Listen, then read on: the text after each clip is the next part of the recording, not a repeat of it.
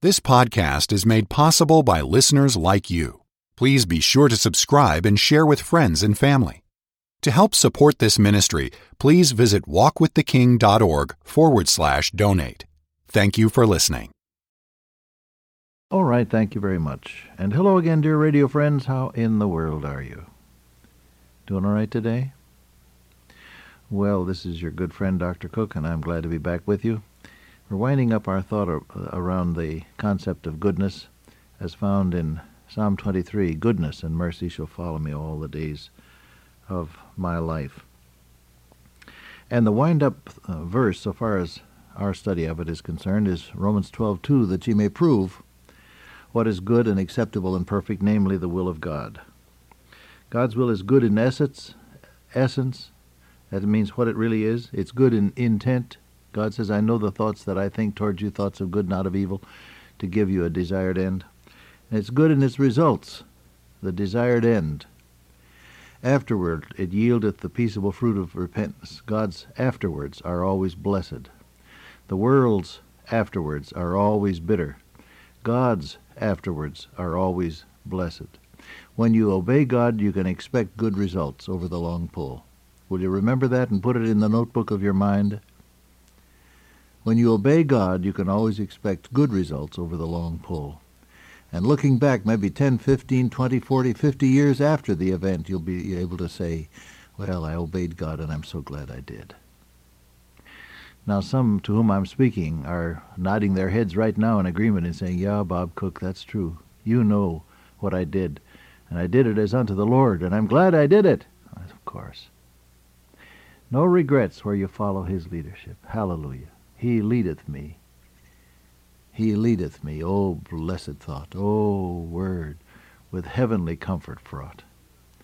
Whate'er I do, where'er I be, still 'tis God's hand that leadeth me. So that was the thoughts that we had the last time we got together. Now he says, you want to prove, the transformed life proves something about God. Your job and mine is to disprove the devil's ancient lie that God is out to cheat you, that he doesn't want your best, that he's repressive, that he's not a good God. The devil's lie told in the Garden of Eden is still being told today in humanistic classrooms around the world, where professors who ought to know better, some indeed do, they've turned their backs on God, and there's nobody so bitter as a person who's turned his back on God. But teachers around the world are saying you can do better for yourself without this outmoded concept of God. You don't need God. You can make it on your own. I ought to do a small detour here, it occurs to me. I spoke for the annual meeting of a radio station here in the area not long ago, and afterwards I was greeting the people, and a man and his wife came up, and they said, we're school teachers.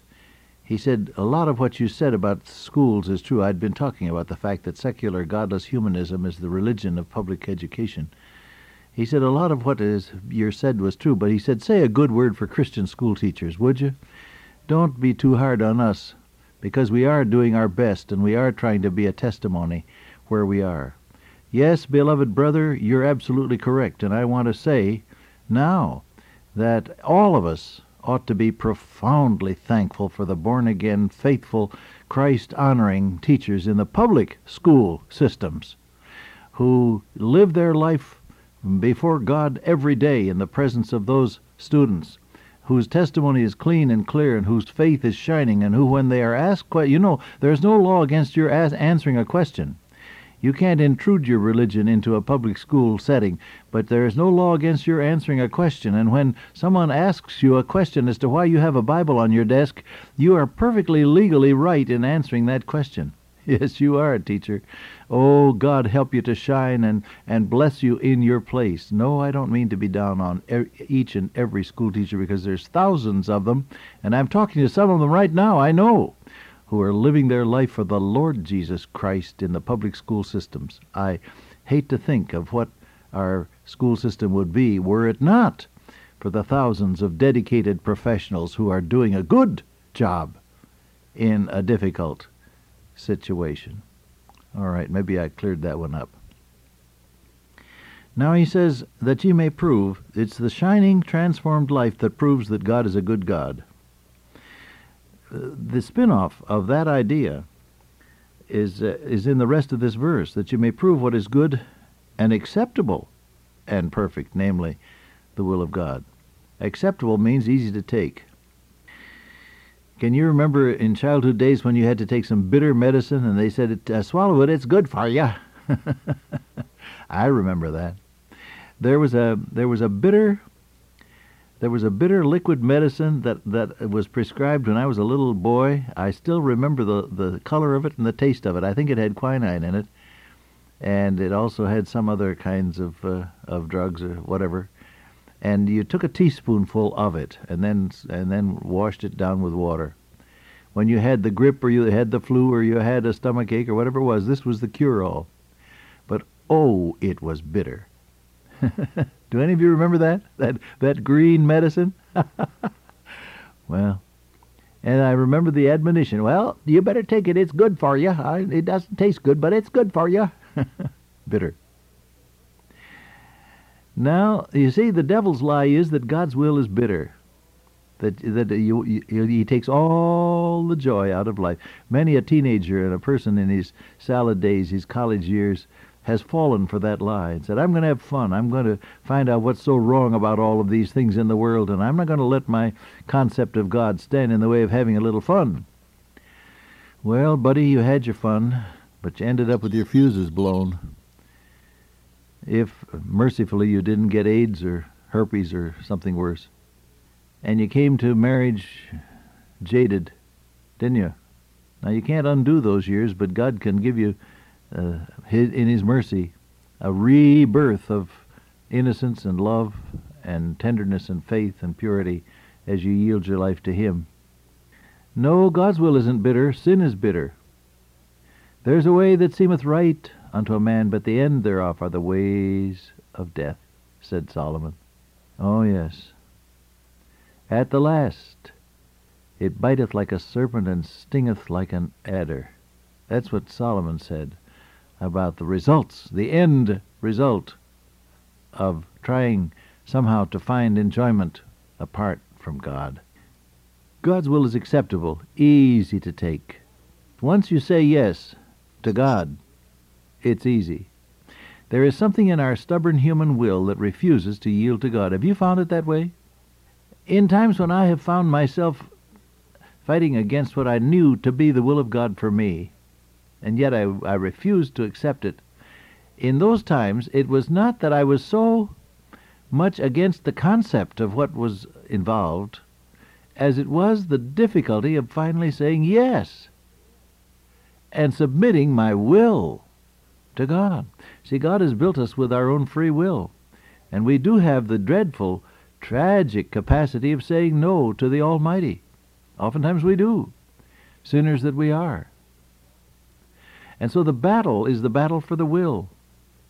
Satan knows that, and he works hard to keep your will bent in your own selfish direction and incidentally in his own. But you bow your will to God and saying, Lord, not my will but thine be done. And if, as some have said, you're not willing to do God's will, you can pray the prayer that Percy Crawford used to urge upon young people. He used to say, well, if you aren't willing to do God's will, pray, Lord, make me willing to be willing. And God will answer that prayer in His wonderful grace. Yes, God's will is acceptable. It's easy to take. Once you've crossed that great divide, that point at which you say, Lord, you win. I want your will. At that point, He says, my yoke is easy. What is a yoke? Well, that's a harness that's put upon oxen to enable the plowman to get them plowing in a straight line. The yoke is something that causes the ox to go in the way you want it to go and to pull the burden you want it to pull. A yoke impinges upon the freedom of the animal, doesn't it? Oh, yeah. Jesus said, my yoke is easy. You see, when you give your will to God Almighty through faith in Jesus Christ, you find out that His yoke fits you. There aren't any rough spots that cause a blister or or a bruise. It's easy. It fits. God's yoke just exactly fits you. Aren't you glad that's so? Those of you who've walked with the Lord for a little while, a few years, look back and see how this truth has worked out in your own life. Every time you said yes to God's will, didn't you end up feeling very comfortable with God's will? Yes, you did. My yoke, Jesus said, is easy. Now a yoke curtails the free movement of the animal, but an easy yoke enables that beast of burden to pull the load without pain.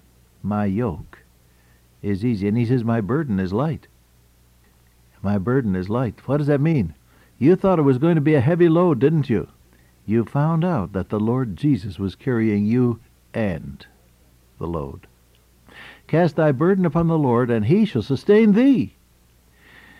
I often use that illustration of when I was a very small boy. They would send me to the grocery store for some groceries. We lived in Cleveland there. My sister, who made a home for my widowed father and her little baby brother, was the one who would dispatch me to the store with some very carefully guarded nickels and dimes. We were very poor. And so you came back with 3 eggs and a half a pound of hamburger, and 6 potatoes and that sort of a thing. But to me, as I came up the hill, you went downhill to Birnbaum's Grocery at 18th and I think it was St. Clair or Superior, one of those streets in Cleveland. You went down that hill, but coming back, it seemed such a long hill to climb, I remember. And then my father, oftentimes would be watching for me, and he'd come striding toward me with that big outdoorsman stride of his and pick me up, groceries and all. Oh, that was great. Cast thy burden on the Lord, and he shall sustain thee. God picks you up, beloved, groceries and all, and carries you next to his heart. Oh, God's will is acceptable. Say yes to God's will. Some of you are fighting the will of God in some matter. Even now as I speak, you know what it is. God knows that you know. Oh, say yes to his will for you even now, and find out how acceptable, easy to take it really is. Dear Father, today help us to yield to that good, acceptable, wonderful will of God. I ask in the name of the Lord Jesus. Amen. Till I meet you once again by way of radio, walk with the King today and be a blessing.